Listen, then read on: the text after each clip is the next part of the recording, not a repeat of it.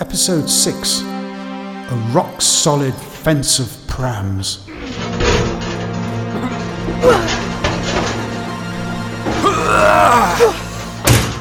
Oh, there we are.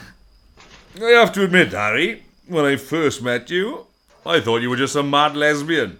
But these defences you made are pretty amazing. Well, Connor, it's like my old mum used to say, it's amazing what you can do with 1,000 old tumble dryers stacked on top of each other. Did she really say that? No, just a joke, Connor.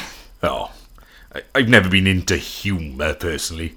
I find it confusing. Well, with these defences, this place is now safer than Fort Knox. Yep, nobody's getting in or out of this community. Oh, look, someone's got into the community. What? Connor, I thought you said you'd finished the west wall yesterday. I did! A rock-solid fence of prams. Jesus, Connor! Get down. Don't make a single sound. Hey team, what are we up to? Patrick, shut the fuck up. I don't think you're going to want Patrick to shut the fudge up about his latest business revelation. Bex! I've identified a definite correlation between the virtual extinction of humankind and a decline in coffee sales. Wow, that is amazing. Patrick, Bex, Connor. An intruder is making his way towards the coffee shop. Oh God, that's no man, Harry. That there is an opportunity. What was I saying to you only a moment ago, Bex? That people are abusing the staff toilets? No. Well, yes, that is a very serious issue.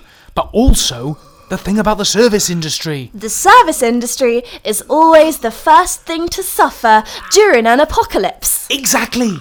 That right there is our opportunity to really bolster our customer base. He's not got any trousers on, mate. Look, you can't make a judgment on a person based on whether or not he or she chooses to wander aimlessly around in public without any trousers on. That, Connor, is a dirty little word I like to call intolerance. You don't understand. I've seen people like that before. It's a mutant. The radiation frazzles their brains, reduces them to vicious animals that subsist on a diet of human flesh. Never trust a man who subsists on a diet of human flesh. That's what I say. Patrick, we have to kill him. Well, the last time I checked, you do not speak for the whole community, Harry. Okay, fine. Let's have a vote. Hands up if you think it's a good idea to let the trouserless, mutated cannibal into our community. Okay, don't be shy, team. Hands up. Come on, let's get them all up. Straight up in the air. Okay. A unanimous no. Surprising. Very surprising. But you know what? I am a great fan of democracy. Even when that democracy fails to deliver a result that will ultimately benefit everyone.